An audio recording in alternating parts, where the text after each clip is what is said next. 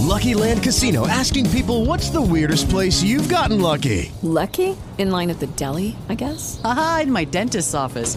More than once, actually. Do I have to say? Yes, you do. In the car before my kids' PTA meeting. Really? Yes. Excuse me, what's the weirdest place you've gotten lucky? I never win and tell. Well, there you have it. You can get lucky anywhere, playing at LuckyLandSlots.com. Play for free right now. Are you feeling lucky? No purchase necessary. Void where prohibited by law. 18 plus. Terms and conditions apply. See website for details.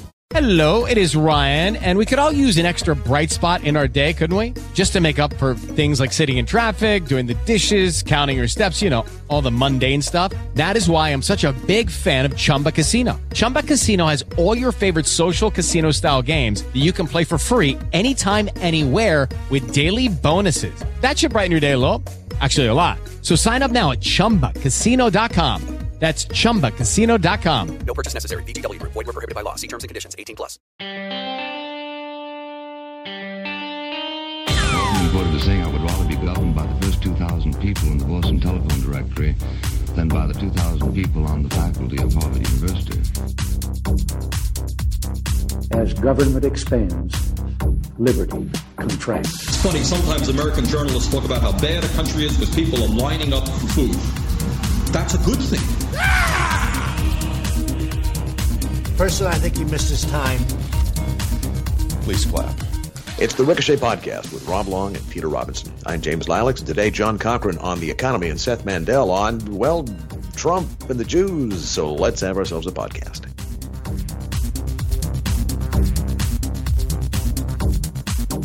Welcome, everybody. This is the Ricochet Podcast, and it's number 461. Peter, Rob, how are you today? I'm going to let don't think too hard about that one, guys. It's a standard opening question. It is, but it still brings me up short. I don't know really, because 461 now. I was fine until I heard that, and I thought, oh my God. Mm-hmm. And I'm fine too. It's beautiful, but I'm not fine because my youngest started high school this week, and something happened. Something happened in America. And I'm not talking about the election of Donald Trump or the crudification of popular culture. What I'm talking about is summer is ending sooner these days. This is August. People should still be relaxed. We went back to school after Labor Day. Yeah. I mean, that's how you knew. That's what Labor Day was all about. That's how it's supposed to be. The Jerry Lewis does the telethon, gets up in the chair, cries a little bit. You'll never walk alone, and then summer's over. Yeah. Right. So, well, people have been complaining about this for an awful long time, and here in Minnesota, they passed laws, I believe, that said that school shall start after Labor Day, because otherwise, if you go to the store after the 4th of July, they have the school supplies up. There's this sort of relentless push to get the end of the summer in, and everybody fights it. And everybody knows that calendrical summer and meteorological summer are two different things. And actually, there's 3 months of summer that extend into September, but nobody believes that. We all know that when August ends, September begins, and with it the fall. And Rob, even though you can't believe it's 461 podcasts that we've done, just think that's at least 700 segues that you've ruined. So let's. No, I didn't ruin. I know that's not true because I didn't ruin all of them. Well, speaking of ruining things, the New York Times has decided that America needs to have its face rubbed in its original sin in the 1619 Project, which they have framed as stating that the essence of the country, the essence of its history, everything about it goes back to slavery. And bravo to the New York Times for bringing up the issue of slavery and race relations, which, of course, are completely absent from public discourse these days. Right. But, gentlemen, what do you think of this project? And what do you think, for example, of the Pulitzer people tweeting out that they are more than happy to provide the 1619 Project to any school that wants to use this for their curriculum? Oh, okay. So there I would draw a line. If a school that I would certainly be one of those parents who complained for this reason. As best I can tell, the history is accurate enough as far as it goes. What it drops out of the picture completely is the larger context. More slaves were imported to Brazil than to this country. Yeah. We participated in 1619 through the time of independence, and then even to this day, we participate in Anglo-Saxon culture in all kinds of ways. Our law is Anglo-Saxon. It was the British Navy that ended slavery, and in the Constitution itself, a date was set. They worked out. Excuse me. I won't go on and on and on. But slavery has been. I'll make the point Tom Sowell makes. Slavery has been part of the human condition from the very first moment that we have records. It was universal. That is to say, it took place in every culture, in every society, and in every place on earth. And where it ended was in our own culture.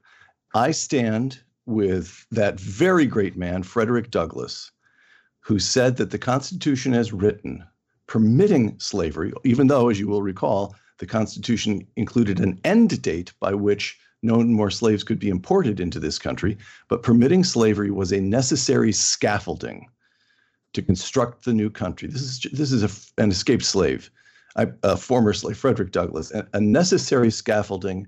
And as soon as the country could stand on its own, that scaffolding was removed. Well, that sounds like a lot of snow. That is the story. That sounds like a lot of triggery, snowflakey stuff from the conservatives who are just freaking out about this because they can't stand to be anything to be said bad about America, which seems to be the response to criticism.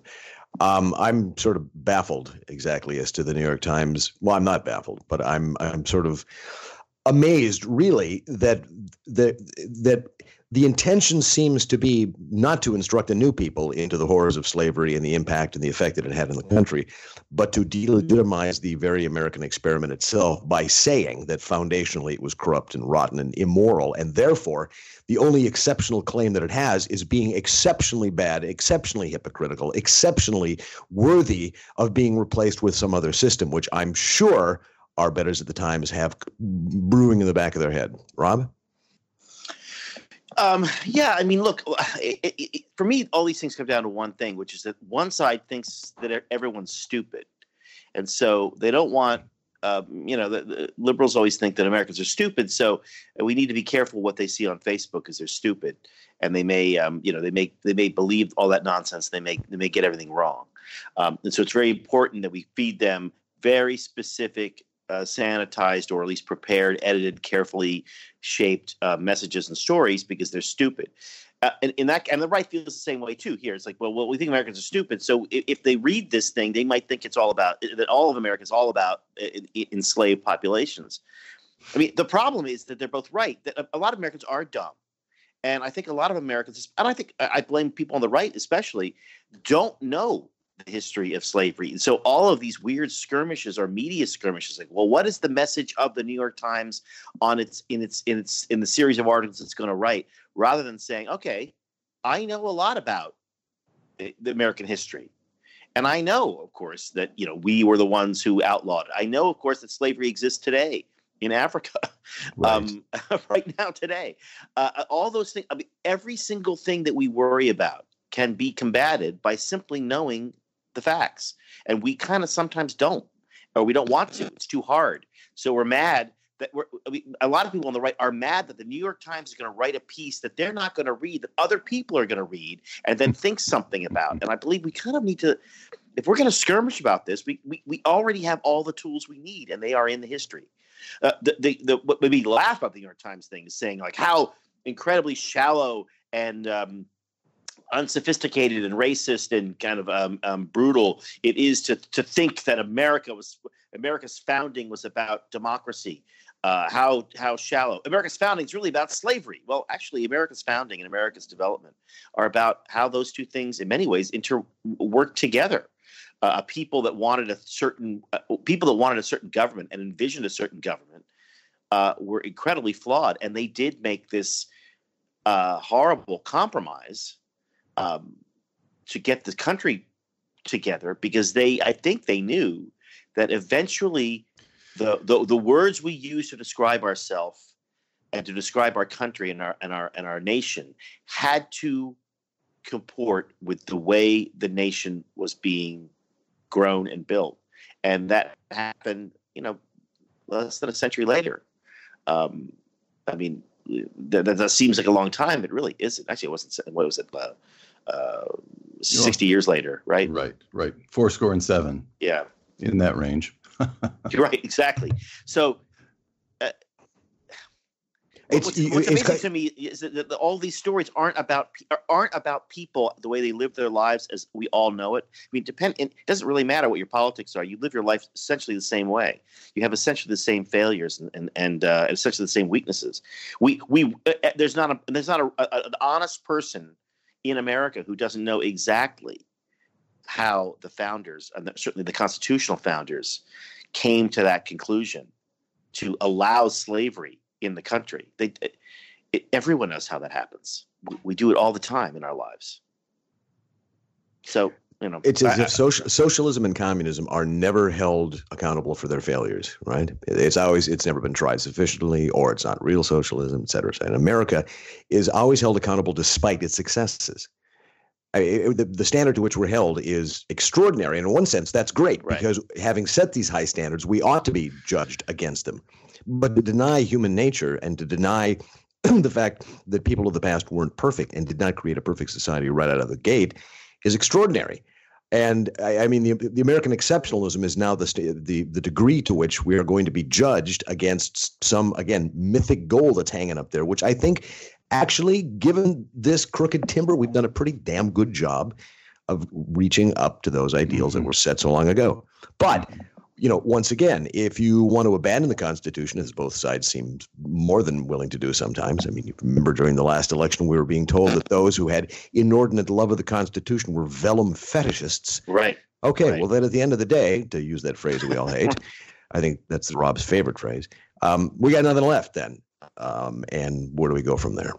So it seems to me that the 1619 Project, however intended, is another piece, another shovelful trying to excavate the foundation of this country that I don't understand exactly. No, I do understand where it's coming from, but I don't understand exactly why so many people seem to be nodding along in agreement, not thinking about it, as if the foundation of this country is so strong, the bedrock so deep that we can constantly undermine it and never worry about it tottering and falling. Whatever it isn't journalism. Yeah. Going back to 1619 is not exactly daily newspaper journalism. That's point number one. I have three points. Point number two is the general expectation. You could call it an expectation. I think that's correct for most of the founders, or at least a hope. At a minimum, it was a hope. At the time the country was founded and the Constitution was ratified, was that slavery would die out.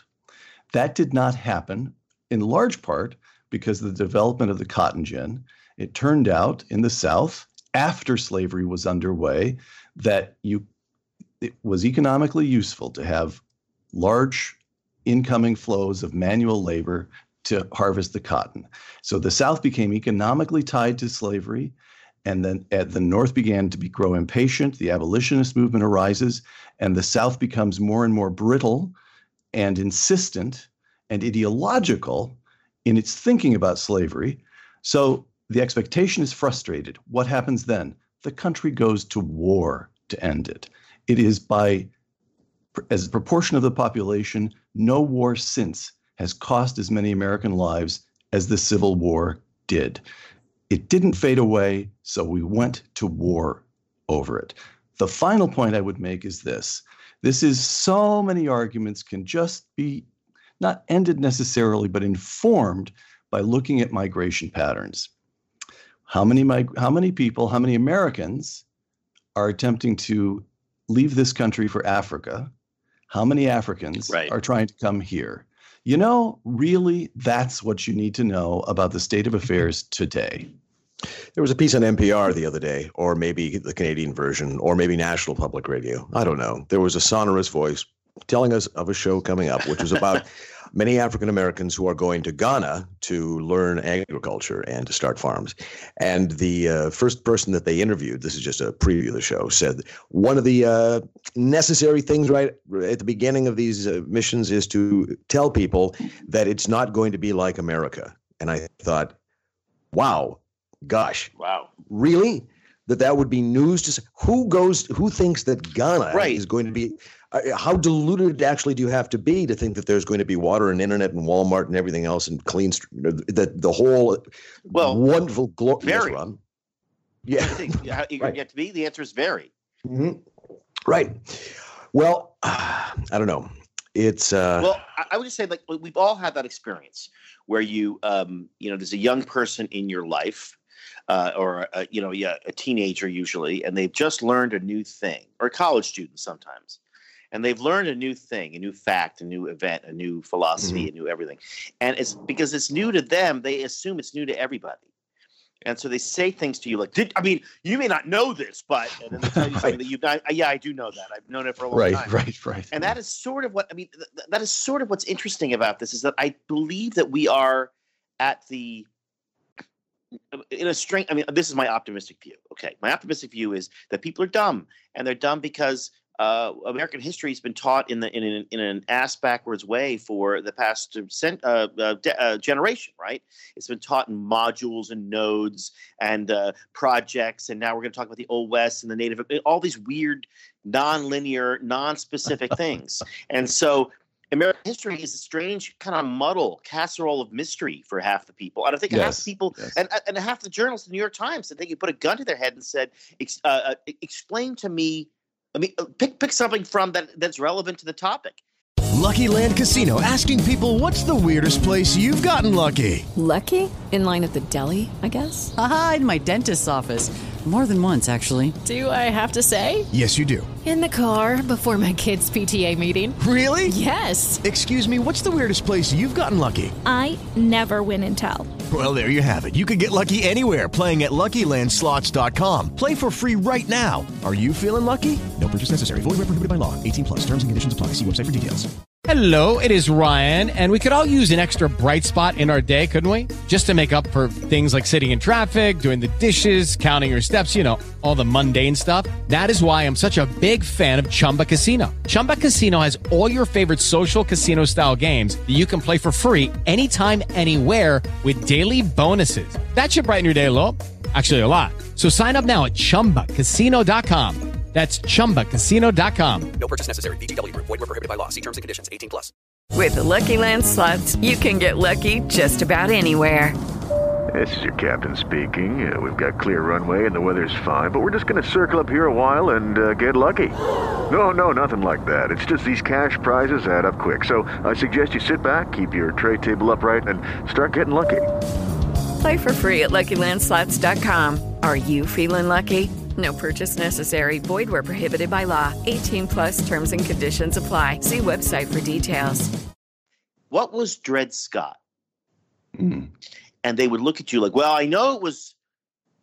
He was the pirate in Princess Bride, I think. Right. And I'll tell you, I had this experience when I was talking to some very smart people who were younger than I am, but they were smart and they went to fancy colleges. And one of the things they found outrageous about the U.S. Constitution was the 3/5 rule. Precisely. It valued them at 3/5 of their true humanity. Right. Which just shows how much contempt they held them in. But no, that was no. Abolitionists, anti-slavery activists wanted that to be zero. You should not be allowed to count slaves as members of your population for the purpose of representation in Congress. Either they're citizens or they're not, and if they're not citizens, you don't get to count them. And the Southern's like, well, they're 3/5 citizens because we need them, and that was they looked at me like, what are you talking about? It's math, which you don't know either, by the way. But a lot of this is just this yearning in America, which I think is good, to know really how it all happened. And the truth is that you can't have anti-slavery without the Judeo-Christian traditions, and certainly the intellectual Judeo-Christian traditions of the founding of America. It does not mean that they were perfect. It doesn't mean that. It doesn't mean that the whole idea of the Constitution isn't. These are the ideals that we live up to. The guiding philosophy behind the Constitution is people suck, and they're going to make terrible choices, and they're going to be awful, and we got to make sure that there are enough laws in place, and some of them redundant laws in place, to keep that from ever happening. And the irony for the left is that they think, well, people suck, so the Constitution must suck, so let's get rid of it and now have the people control everything. It's like, well, there's a lot to that. I mean, first of all, Casserole of Mystery should be the title of this podcast. I think. Okay. Thank you, Rob. That's a pretty good phrase, right? Yeah. And secondly, you're right. People suck, but the idea, but the idea that people are perfectible is the idea that in a secular society fashion is what the left loves. The right knows that people are not perfectible, that we are flawed, and that's not going to change. But the left believes that with the right mechanisms, we can perfect man. So it's not enough to say people suck in general. What's necessary is to say these people suck in particular, and our in-groups are anointed by a history of victimhood and downtroddenness and the rest of it that elevates them morally to the point where they now have the moral stature to redo society as they please. That's the tension that we've had in this country for X number of years. One little, if people, I don't know, this is occurring to me for the first time. So if this turns out to be stupid, I know I can count on the two of you to say so.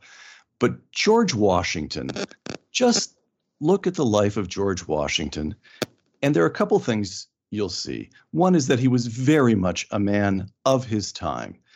Much of his fortune, many of his energies were devoted to acquiring land on the other side of the Shenandoah Mountains in what the big race to settle what was then the far west, but of course we now think of as the Midwest. Acquire. Who had that land first, Peter? Who did he kill to get it? Of course, the Indians did, but you will discover throughout Washington's career, and particularly as president, over and over and over again, he's trying to restrain the settlers who are going in their helter-skelter. He's trying to insist on establishing diplomatic relations with Indian tribes, treating them as sovereign nations, and settling with them for their land, paying them for it, establishing treaties. Now, of course, we now understand that the tribes did not have the same conception of land rights that we had, that in all kinds of ways attempting to impose legal standards on them just didn't make sense. But Washington, the man of his time, you can see the impulse to try to rise above what he understands are the rawer interests and ambitions of his time. He's trying to do right. Washington inherits land from his wife's family. She brings 100 slaves to the marriage. They are necessary to work Mount Vernon. He's never comfortable with this. And in his will, he sets free all the slaves. Again, you'd rather he set them free from the get-go. You'd rather all kinds of things. But you see a man of his time, he's struggling to pay his bills, to operate within the economic system in which he finds himself. And yet at the same time, he knows this is not right. And he does what he can to set it right at the end of his life. He is far from a perfect person, but you can see it right there in one man's life that he is enmeshed in his time, as we all are, but he's always struggling, not as hard as you might like, not as cleanly as you might like, but he's struggling to make things right. I was going to say that what's interesting about all of this stuff is that the human element, right? The idea that a person struggles, a person tries, a person's not perfect, is the story that we should be telling. And I don't think we tell that. That's the great story of history. Yes, it is. It isn't, especially somebody who we know well. I mean, who is written about and talked about around him in a fairly modern way. George Washington. We know so much about him. The story is really fascinating, and I don't think that we should be, as conservatives, should be afraid of that stories being told. For one reason, just economically, I think it's very useful to remind people that a huge amount of America's agricultural wealth in the South was predicated on that kind of on the enslavement of people, the taking of their labor, the taking of their work, which is something that we as free market capitalists are absolutely dead set against, and that freedom, the most important thing you have, your rights, your free rights, your constitutional freedom, is the chief capital by which you are supposed to make your way in the world.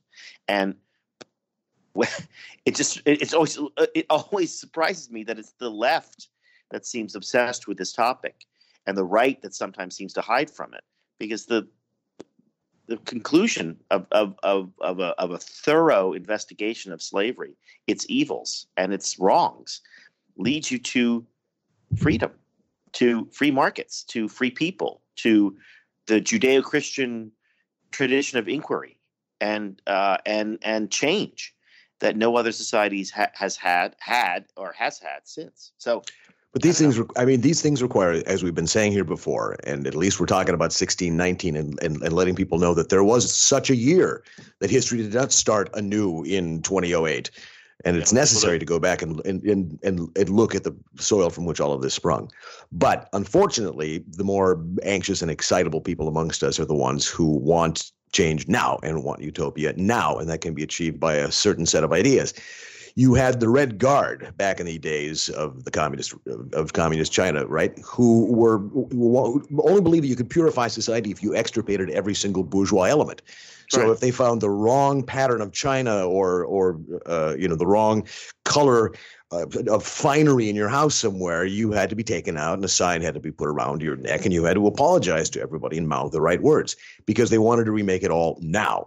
So at least the New York Times is telling us that history is important. It's unfortunately they're giving us a version of history that's not entirely correct. But still, I prefer a historical perspective that's flawed to the idea that Mao had, where the great helmsman was going to tell everybody how things were going to go and let the worst elements of society remake it. And speaking of helmsman shave cream. Oh, nice. There you go. Nice. I was wondering how you were going to do that, and that's brilliant. And it was right in front of my face. Go ahead. It literally was. Speaking of your face, that ruggedly handsome face of Rob Long. Would you like to look as ruggedly handsome as Rob? Would you like to look as sharp as Peter Robinson's wit?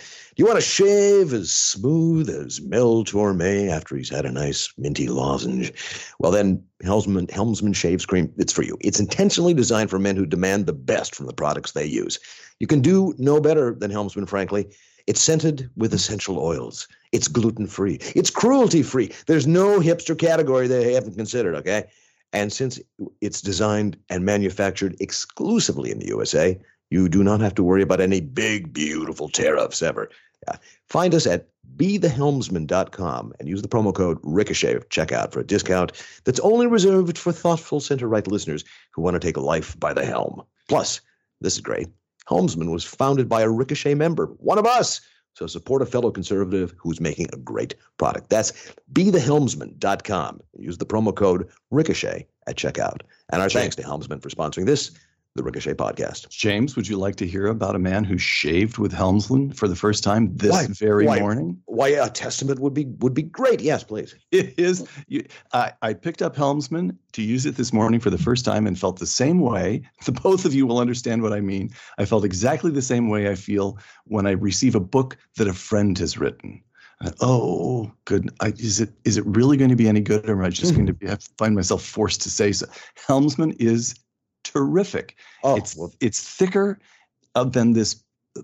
I use the stuff, the fizzy stuff that ordinarily sort of fizzes out of the bottle, half gel, half foam. Mm-hmm. And Helmsman is much thicker, and the shave was beautiful and smooth, and it feels kind of as though it feels kind of as like a skin treatment almost. I don't understand all the chemical components, but it was a good shave and it was really comfortable, and it still feels sort of soothing right now. And I am telling the truth. I'm relieved to be able to say. I thought you were going to say that, like getting a book that a friend has written, that the first thing you did with Helmsman was check the index to see if your name was mentioned.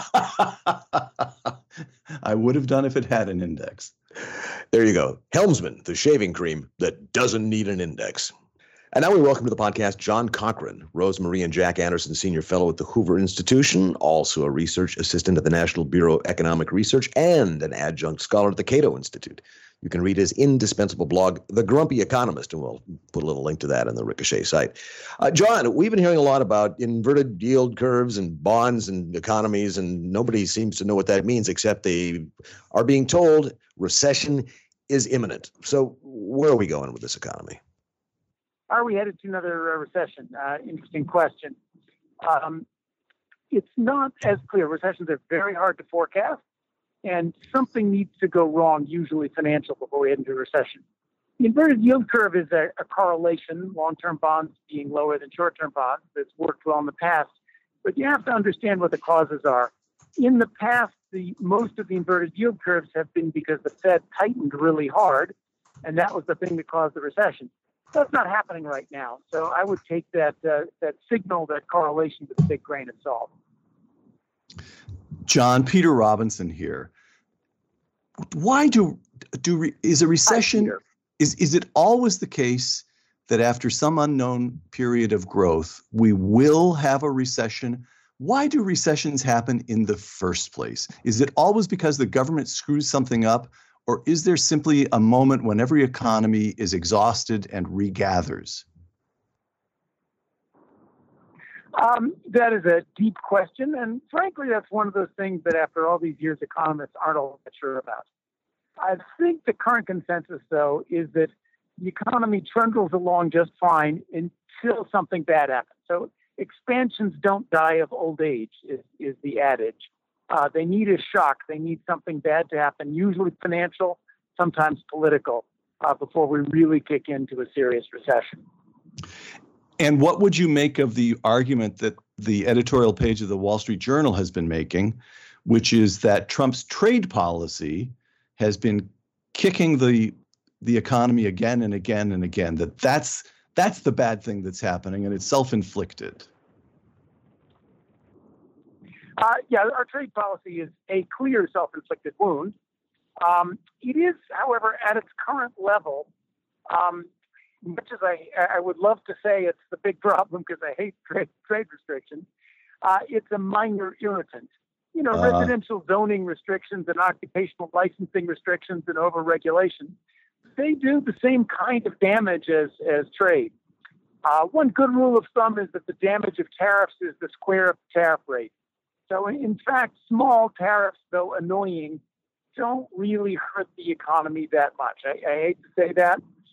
Now, the danger of a big all-out trade war, I think, is one that is weighing on people's minds, the uncertainty factor. But we've had uncertainty with Trump policy for a long time. So I think it's a danger, but not one that's hard to really point to and say, boy, that's imminently going to cause something bad.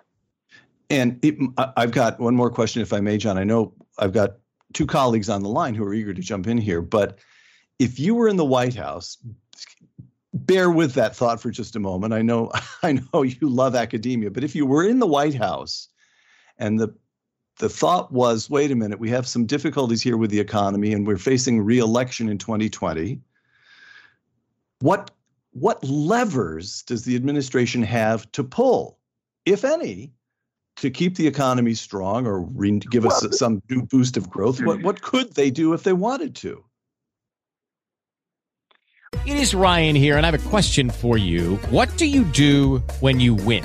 Like, are you a fist pumper, a woohooer, a hand clapper, a high fiver? I kind of like the high five, but if you want to hone in on those winning moves, check out Chumba Casino. At ChumbaCasino.com, choose from hundreds of social casino-style games for your chance to redeem serious cash prizes. There are new game releases weekly, plus free daily bonuses. So don't wait. Start having the most fun ever at ChumbaCasino.com. No purchase necessary. VGW. Void where prohibited by law. See terms and conditions. 18+.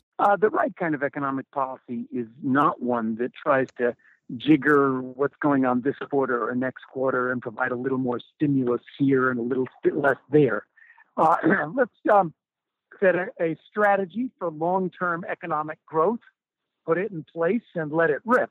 And that would involve the second round of tax reform, be much more serious about cleaning up our tax code, keep going on the deregulatory reform efforts, stabilize trade, just set things in motion and let it rip. And that would lead us to an era of unparalleled growth. Hey, John Long, thanks for joining us. So, I mean, along the lines Peter said, Fed tries to cut interest rates. They're pretty low, not much to do. The national debt is about $1 trillion now. So, debt spending is hard. All of the easy levers don't seem like there's much, more slack in those. All that's left is what you said are the hard levers: deregulation, maybe some targeted tax reform. All of those things seem harder and harder to do with a government that is as divided and as dysfunctional as this one.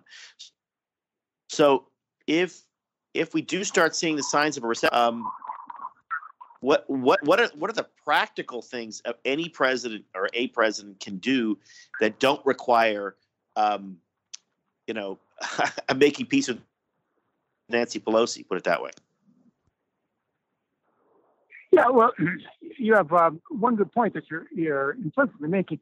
Our economy is not now suffering from deficient demand. So to think about things in terms of stimulus with a 3.9% unemployment rate just doesn't make a lot of sense. That's not where we are. It's about cleaning out the things that are holding back the supply, and not self-inflicting wounds like starting trade wars. And, there is a stable, first of all, don't cause more trouble. Try to have a predictable set of policies, clear long-run goals. And then, work on bipartisan consensus to try to fix the things that need to be fixed. But if you, we need to get away from this short run. What can we do this month to goose the economy a little bit? That's just the wrong way to think about economic policy, and that induces more uncertainty. But is that because the markets demand us to think that way? I mean, the big fear fact now is the inverted yield curve. That people say, oh well, if the yield curve is inverted, that means a recession is going to happen. So who are we really trying to educate here? Is it a market that is terrified because the economy seems to be good, but no one really knows why? Or is it a general consensus in Washington that the best way to solve any economic problem is to open the spigots and with federal spending and an incredibly loose Fed? Yeah, I mean, the debt problem is that's another one of those things that needs to be addressed sooner rather than later. I think if the U.S. embarked on a steady pro-growth, long-run economic policy, the markets would absolutely take off.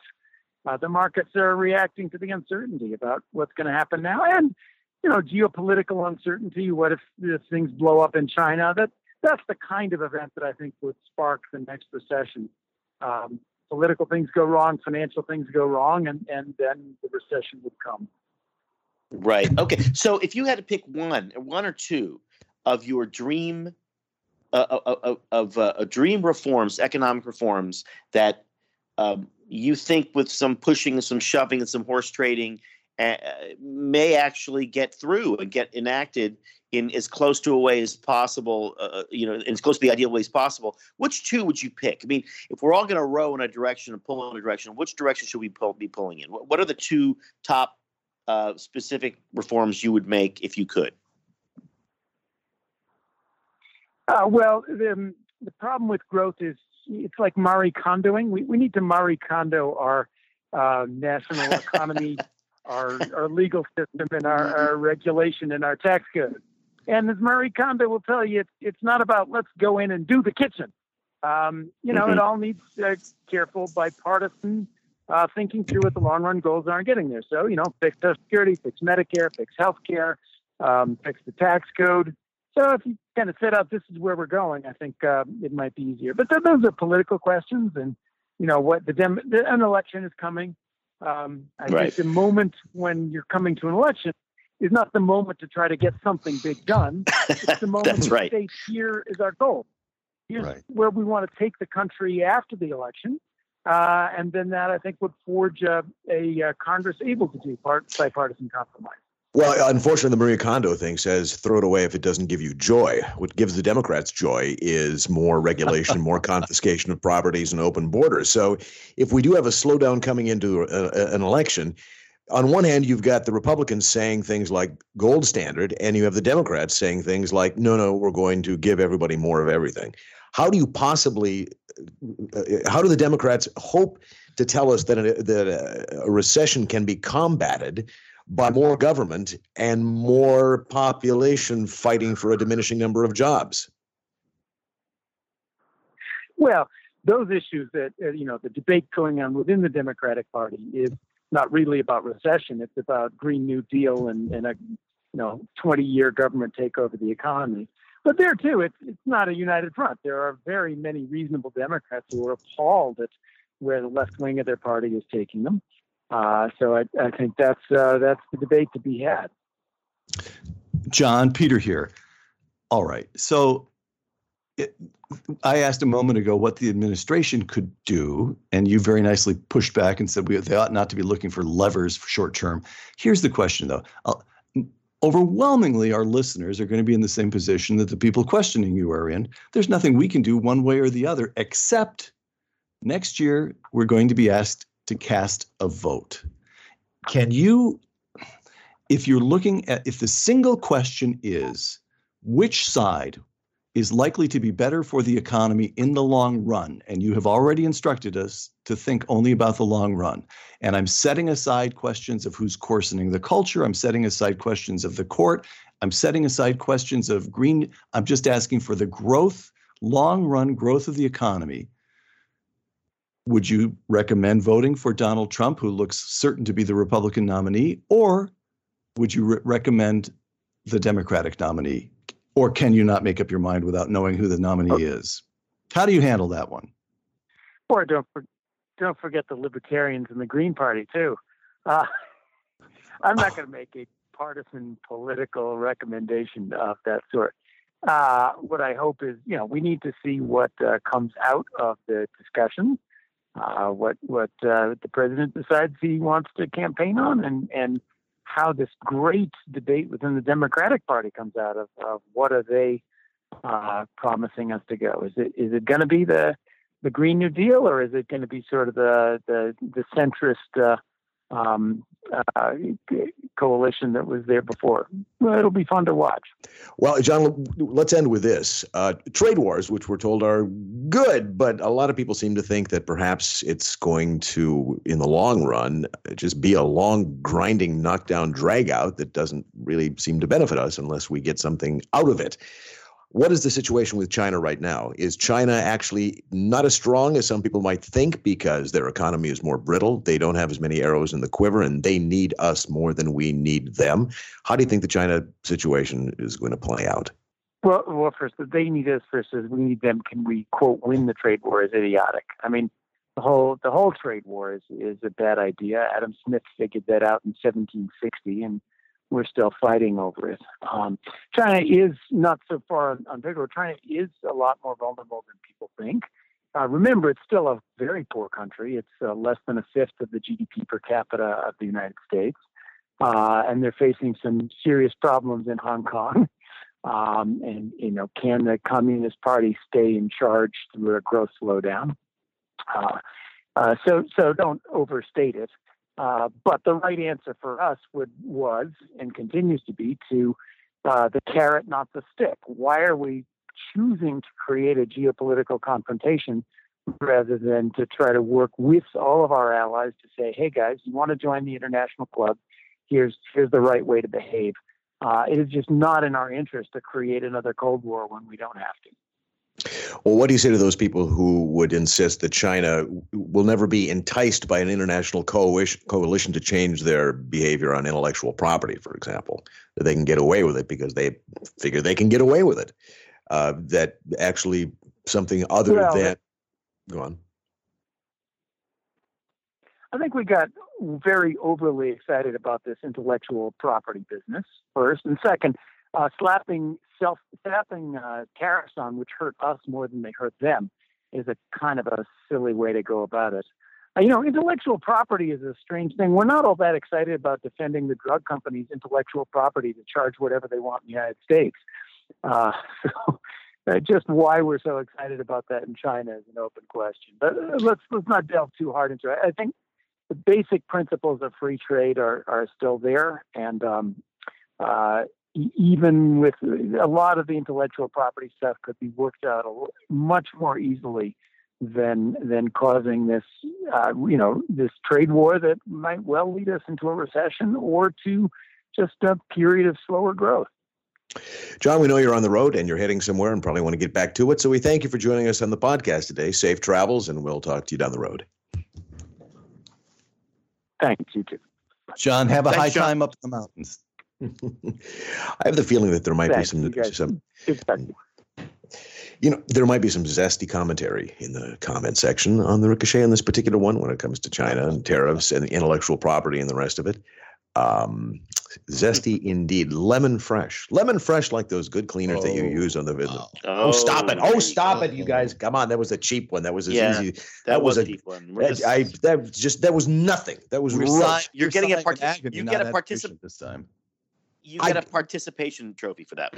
I am trying to move the show along rather than wallow in indulging myself here for the sake of a bit. I'm trying to move merchandise. I'm trying to sell something. What's more, something that everybody needs, because your house probably has fingerprints. It probably has surfaces that need to be cleaned. It probably has all kinds of stuff that you like to keep nice and zesty, lemon fresh, right?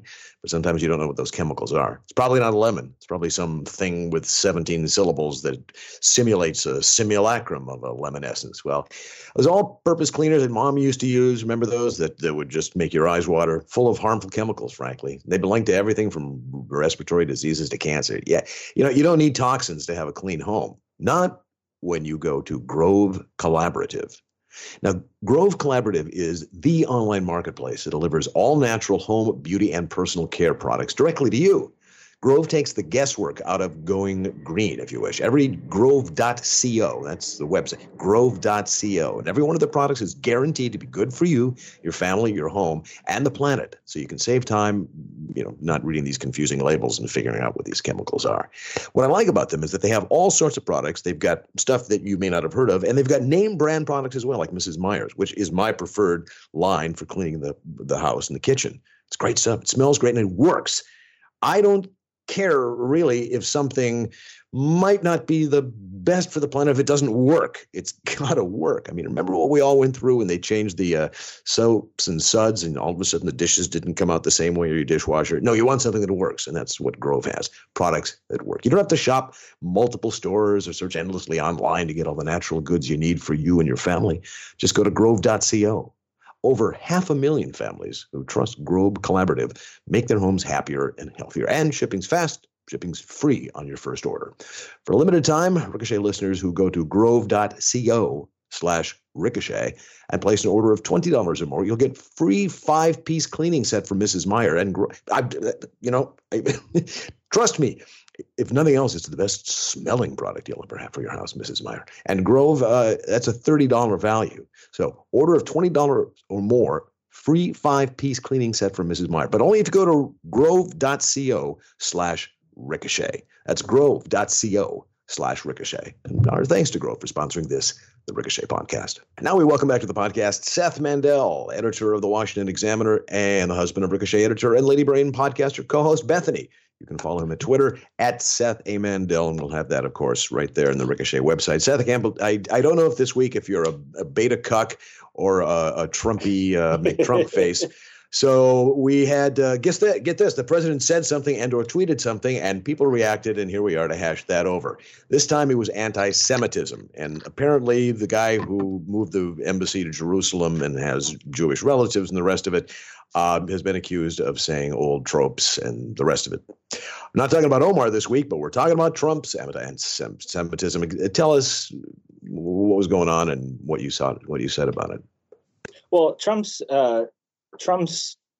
comments were about the idea that Jews are essentially bad Jews for not taking the threat of anti-Semitism and the threat of anti-Zionism masking anti-Semitism, or anti-Semitism being dressed up as anti-Zionism more seriously. And the words that he used were, look, in typical Trump fashion, he used the worst possible phrasing. I mean, he does this pretty much every time.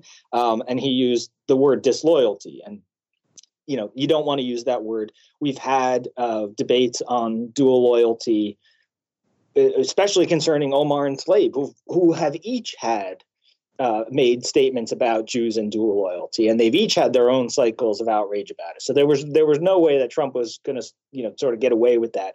But the larger problem was that what it revealed was not that Trump has ill will toward the Jewish community. It revealed that he Well, first of all, Trump buys into anti-Semitic stereotypes, but as a philo-Semite in a way. He thinks they're compliments. And so on Twitter, I likened his comments to Peter Griffin from Family Guy, who in the famous Family Guy episode sings a song called "I Need a Jew." And his son is struggling in school, and so he tries to have him converted to Judaism. And, so this is the sort of thing that it's also a lot of times you hear it a lot in hip hop. There's actually a really funny video on YouTube that's basically a supercut of all rappers bragging about their Jewish lawyers.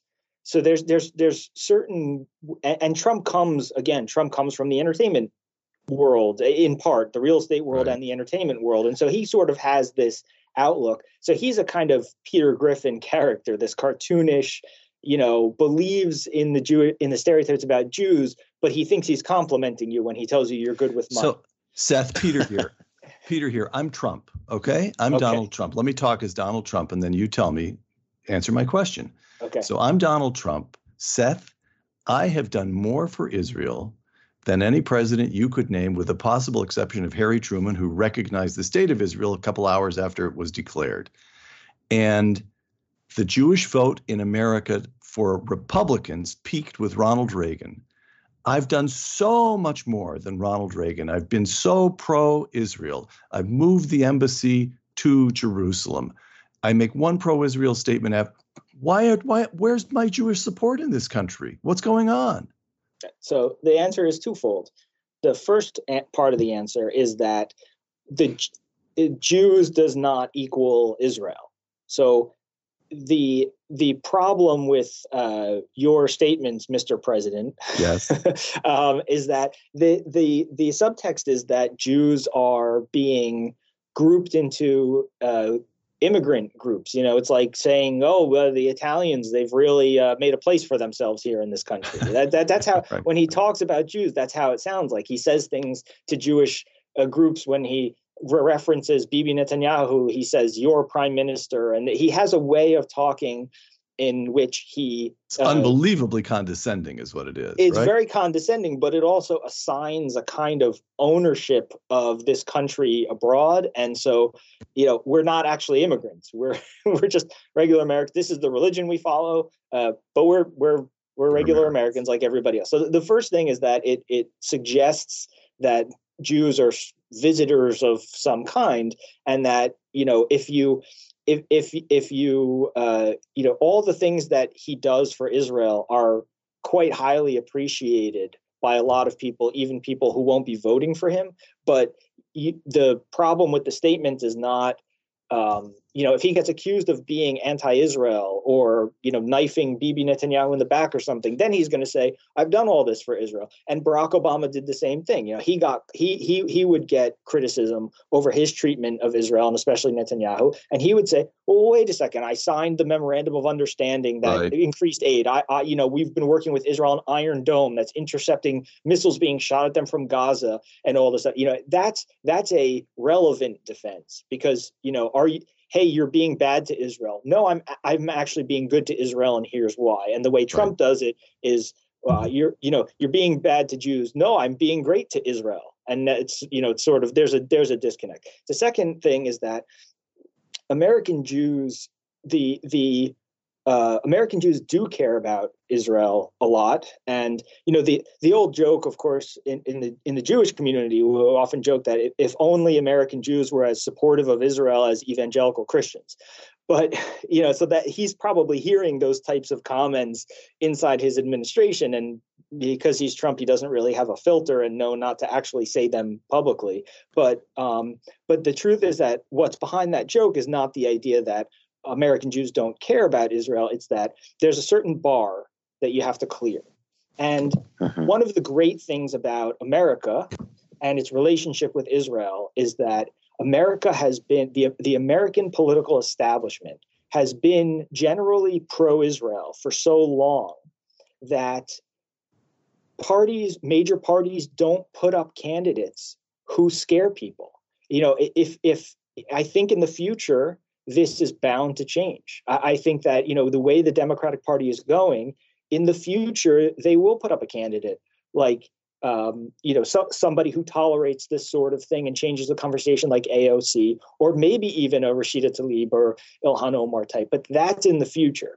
In the past, they nominated people like, as long as your last name was Clinton, that you got nominated basically. And then Obama also was of the left, and he had some red flags, but he didn't have the sort of history where he was just going around making these awful comments. So the bar for being pro-Israel is low, not because people don't care about it, but because both parties have historically in the last, half century or so, really basically cleared it with ease, and they don't put up people who you are afraid of. When Obama ran for president, he went to, Obama spoke to AIPAC during the election year, and he said, Jerusalem must remain undivided. Even though there were things that concerned the American Jewish community about him, you had a candidate going through the same motions as everybody else.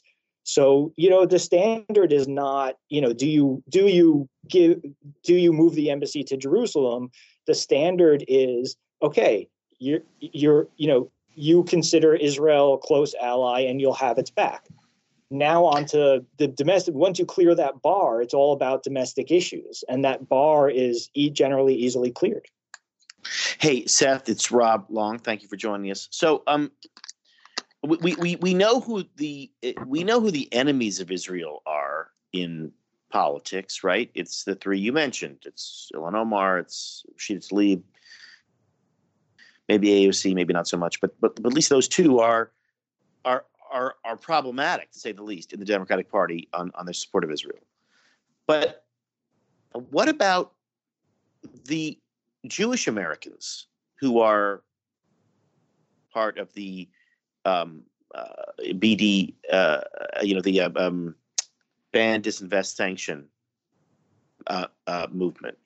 It seems to me that when American politics changes, it's not going to change because of some leader of a party in a general election, but it's going to change because the calculation that you just mentioned, which is that there was a low bar. If you want some Jewish American support, you have to be basically in favor of Israel. It seems like that is going to disappear from the side of the Jewish American voter first. Or am I getting it wrong? Yeah, well, I don't know what the order is going to be, but yes, in the future, and maybe even the near future, this is going to change. There are going to be high-profile candidates who don't share the affinity. But the reason they don't have to is because the Jewish voter that they've been courting, that they don't want to lose, is no longer supporting Israel. It seems like Israel's support among Jewish Americans is waning. Yeah, well, it is and it isn't. It's not waning to the extent that a lot of people think it is. The crisis that everybody keeps predicting or saying is here in Israel diaspora relations isn't here yet. But the problem with what you're seeing is that, and I've talked about this a bit in the past on Twitter the other day, trying to explain that basically when you look at Pew Research surveys on religious and political attitudes for various religious groups, and you look at other surveys of the Jewish community, what you essentially find, and Batya Ungar-Sargon has written this up at the foreword quite well, but what you find is that you have two different opinions of what it means to be Jewish. And so American Jews have increasingly identified their Jewishness with liberal politics or left politics, what they consider liberal progressive politics, whichever word you want to use, left politics. And so you see the, Jews against ICE protesting the immigration stuff. You basically see, and you see If Not Now, which is an incredibly toxic organization that's trying to destroy support for Israel, and you see them show you see the tokens show up. But I guess what I would say is, like, for the first 40 years of the state of Israel, everything, all policy, American foreign policy, and sort of, and I think I'm assuming Jewish American position and feelings about Israel were based on one binary thing: will it exist or not? Should it exist or not? And it was every single question was an existential question because it was surrounded on all sides by enemies who were invading it constantly. And now that has changed, I think, or maybe the perception of that has changed. The most strident anti-Israel voices that I hear, that aside from the anti-Semites, are Jewish Americans who are part of a BDS movement that seems like it's based entirely on the idea that not only is Israel not facing an existential threat, it is the aggressor, and that is a remarkable change in American politics. Well, it has no moral standing anymore because it is a colonial occupying power, and as liberalism becomes leftism, that means that the narrative has to deprivilege Israel because people are being oppressed. But don't you? I mean, I guess what I'm really trying to ask is, I think that, and maybe I'm wrong. My view is, Seth, that the support for Israel is going to first turn hard amongst American Jews who no longer feel that nation, first of all, is under any threat, and second of all, speaks to them as they become more secular. Does that worry you, or am I just overreacting? Well, it's not that you're overreacting and it's worrisome, but I do think you have the order backwards. What you said is true about Israel no longer being the underdog. And for the first 20 years of its existence until 1967, until the Six-Day War, Israel was viewed as universally as the underdog, the plucky underdog. And then came the post-67 world, the world of the occupation, et cetera. And what took the reason it was a lagging indicator is because it took a generation to produce people who were born in an era when Israel's survival was not considered something they had to worry about. And my parents and grandparents would wake up in the morning sometimes hoping that Israel was still there. And that's not, and so if you lived during that time and you saw the transition, you don't feel it quite as strongly. If you were born after that time, you only know one Israel, and that is powerful. And the reason I think, but to your question about the order of things, what's happening is that going back to the point about American Jews associating with and identifying their Jewishness with liberalism has put them in a position where they have bought into intersectionality, right? Which, so Jews if their skin color is light, they're not a minority of Jews, but they're, the left just considers them white and therefore an oppressor, and all these things. Basically, intersectionality puts Jews at the bottom rung or near the bottom rung. And that revelation is happening now. And so Jews have a lot of American Jews have bought into the idea that leftism, progressive values, that this is Judaism. And so they look at it as you look at a religion. And now it's sort of being thrown back at them by saying, you bought into all this. And now also, by the way, Israel is evil and, Jews are causing problems and all that stuff. And it's forcing them to think. They're rethinking not just the political party, but they're being forced to confront their entire conception of their religious and political identity, which are twinned. And so going forward, you're going to see a lot of people refuse to believe their lying eyes because they are so invested in, remember that this political movement is one that is centered on their definition of justice. So they believe that justice is on their side and everybody else is evil. And now they have to sort of hold, when confronted with this, well, maybe your whole entire ideology is pretty defective because it's bad for the Jews and you're a Jew. So a lot of people don't want to believe that. So I don't think it's going to change first with Jewish Americans. I think it's changing first with non-Jewish Americans. And I think Jewish Americans are being confronted with a choice about how to react and interpret that. And it is accelerated by American Jews who don't believe their lying eyes and don't want to believe that the entire value system they've bought into as their new religion is bad. And so some of them will be high-profile tokens for the ones who are really trying to change the conversation. But the ones who are really trying to change the conversation, if you look at Congress, are not young Jewish members of Congress.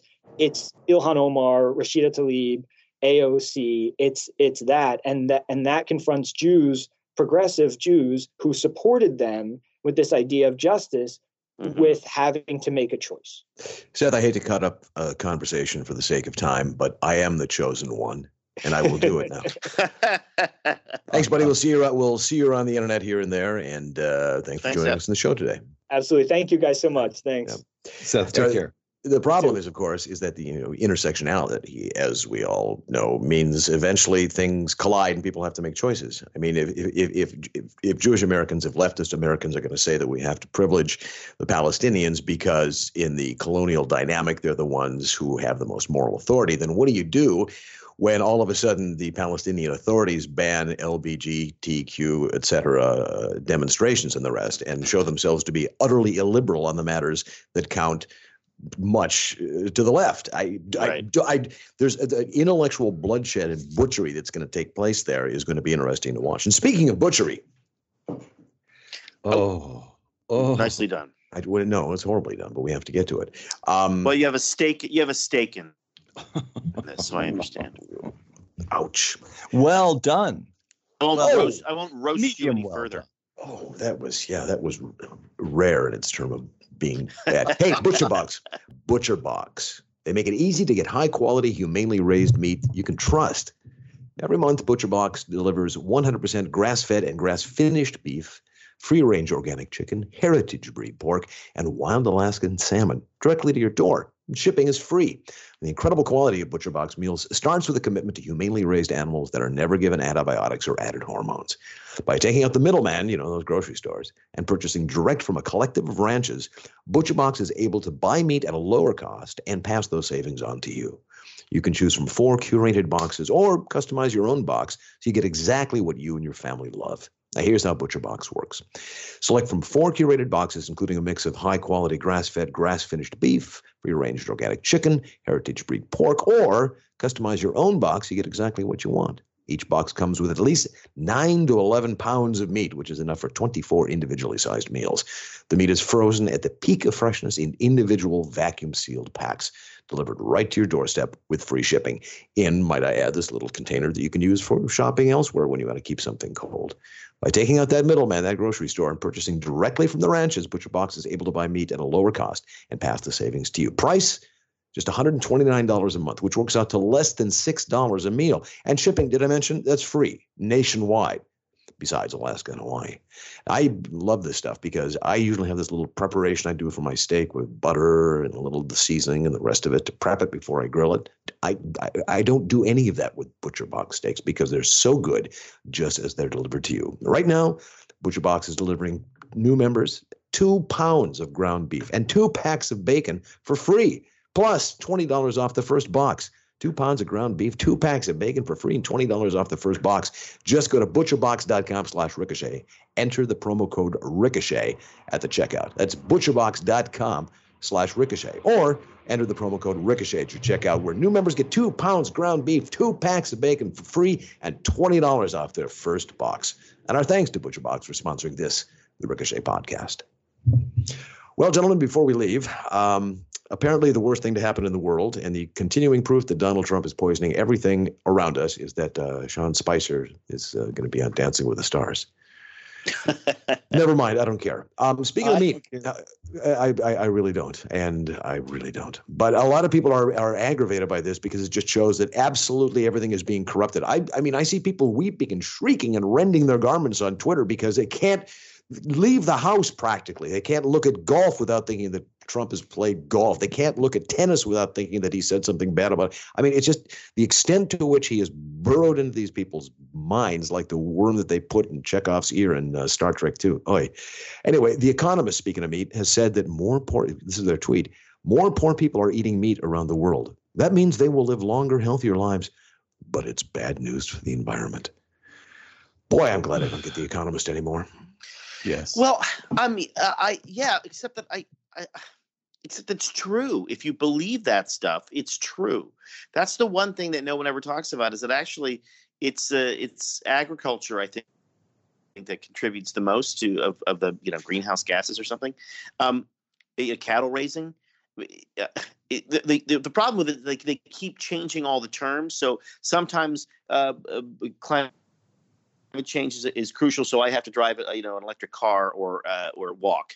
Sometimes it's I have to turn my thermostat down. Sometimes all sorts of reasons for me to change my behavior, and they use it for whatever they want to use it. The idea that more people are eating meat around the world is a sign that poor people are getting richer around the world. Right, that is a great thing, and there's zero evidence. In fact, there's massive counter evidence to suggest that prosperity is good for the environment. Correct. And they just keep changing. Whatever they don't like that day is the thing that's causing global warming. And eventually people just turn it off. You can hear you hear your brain. I mean, you read that tweet, you hear your brain just go click. I've got something to say on this, just because I want to hear how Rob responds. There are startups here in Northern California. For all I know, there are many of them elsewhere as well. There are startups dedicated to the proposition that we can grow meat without animals. Yeah. And I have not tasted any of this product, but I know people who have, and they come away shaking their heads and saying, tasted just like chicken. Tasted just like steak. So what I want to know from Rob and James. Oh, from James. You want to know from me, too. I was wondering if Butcher Blocks was introducing James Lilacs brand chopped liver, but do go on. I want to know whether this is a sacrilege, the very idea is a sacrilege, or if it's one of these arguments that we should be making. See, prosperity, technology. If you're serious about the economy, let prosperity rip. Let's start with Rob. Well, look, I mean, I think you should be allowed to eat anything you want to eat. I don't want to eat that. And I think I think it's probably true that the way we raise cattle in this country in general is a bad thing. We should raise them differently. Just because I think it's wrong to raise an animal that's supposed to be lean.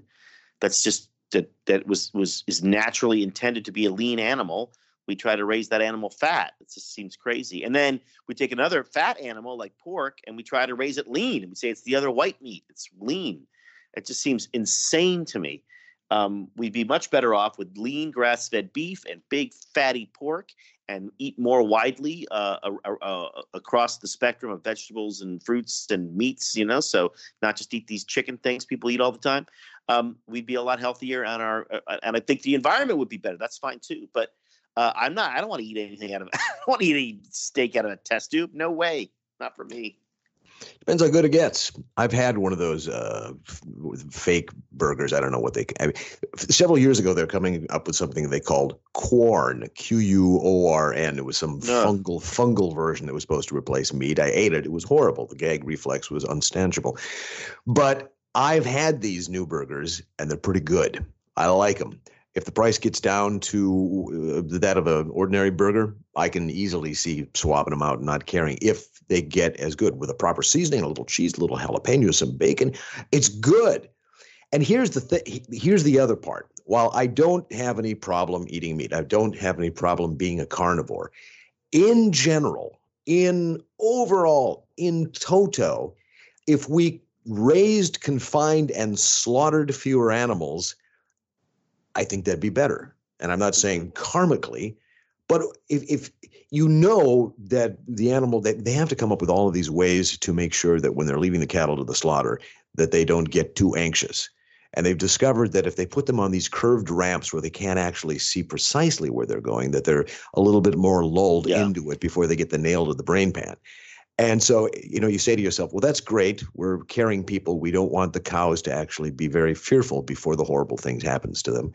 But you just also feel that I'm not all that upset about fewer animals being caged, confined, and being killed for my dinner. Okay, so and if they can come up with a simulacrum, sure.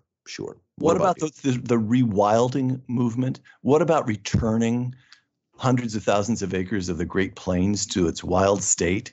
buffalo roaming again. Yeah. Would you be in favor of that? And that we all get to go hunting more often and shoot our own meat more?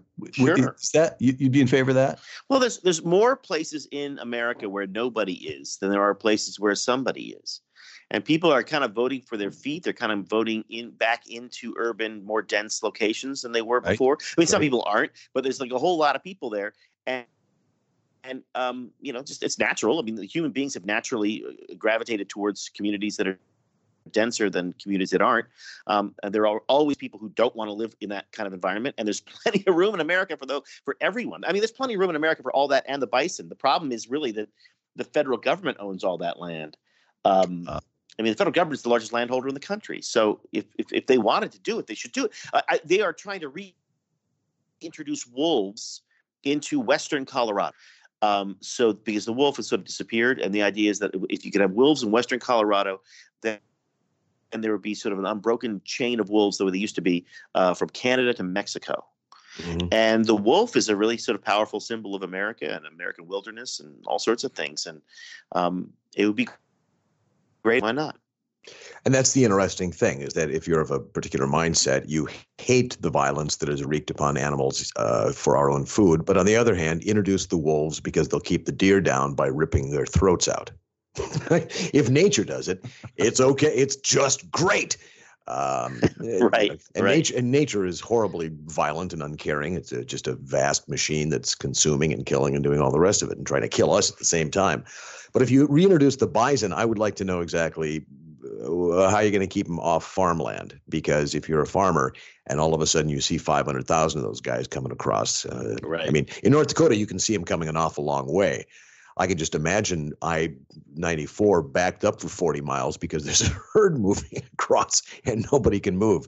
So yeah, we love the idea of the whole unspoiled Great Plains returning again with the bison as it was before, but it probably not going to happen until mankind has decided that we've left this planet, and the bison will swarm again when Mount Rushmore has been eroded down to unreasonable, unrecognizable features, which probably might be by the end of this podcast if we keep talking. So I'd best wrap up. Hey, folks, Butcher Blocks, great place. Butcher Blocks will give you lots of great things to eat. Grove.co, keep your house clean. And anybody else that I mentioned here that we want to talk about? Guys? Helmsman. That's right. Helmsman. Right. So the best shave you ever had in your life, go to helmsman.com. And again, it's a Ricochet product, so endorse it. Thank you, everybody, for listening. Go to iTunes right now, promptly. And if you're not listening already, give the show 78 stars. We'll be very happy. And that'll keep people coming to Ricochet. And the more people who come to Ricochet and join Ricochet, right, Rob? The happier we'll all be. Because you want us to be here to discuss the 2020 election and the 22 and the 24 ad infinitum. Thanks, guys, and we'll see you next week. Next week, fellas.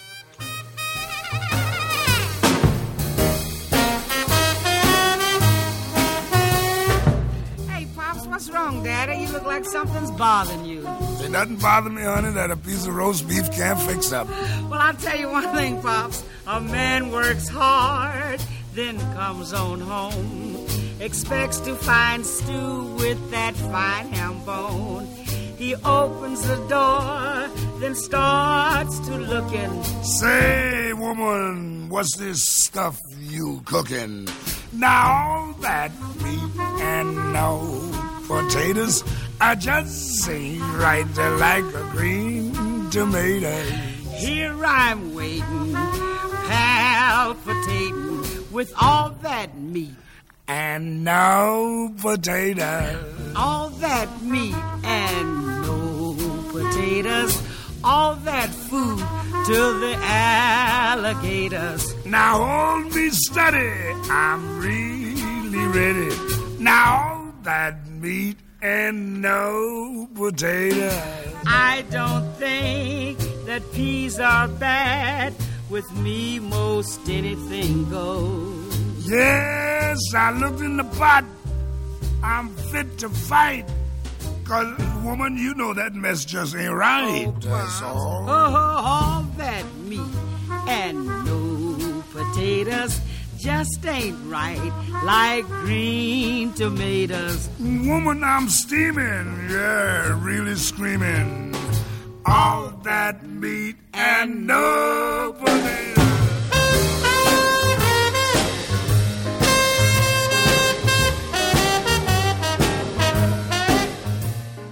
Ricochet. Join the conversation.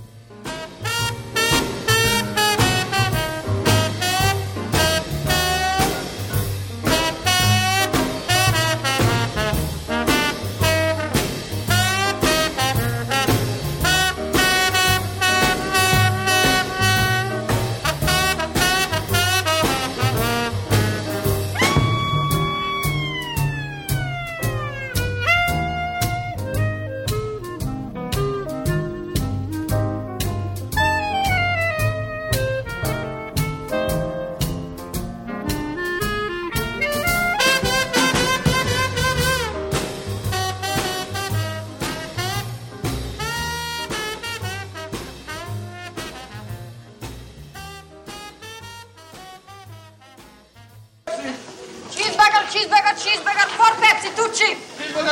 Cheeseburger, 2 Pepsi, 1 chip.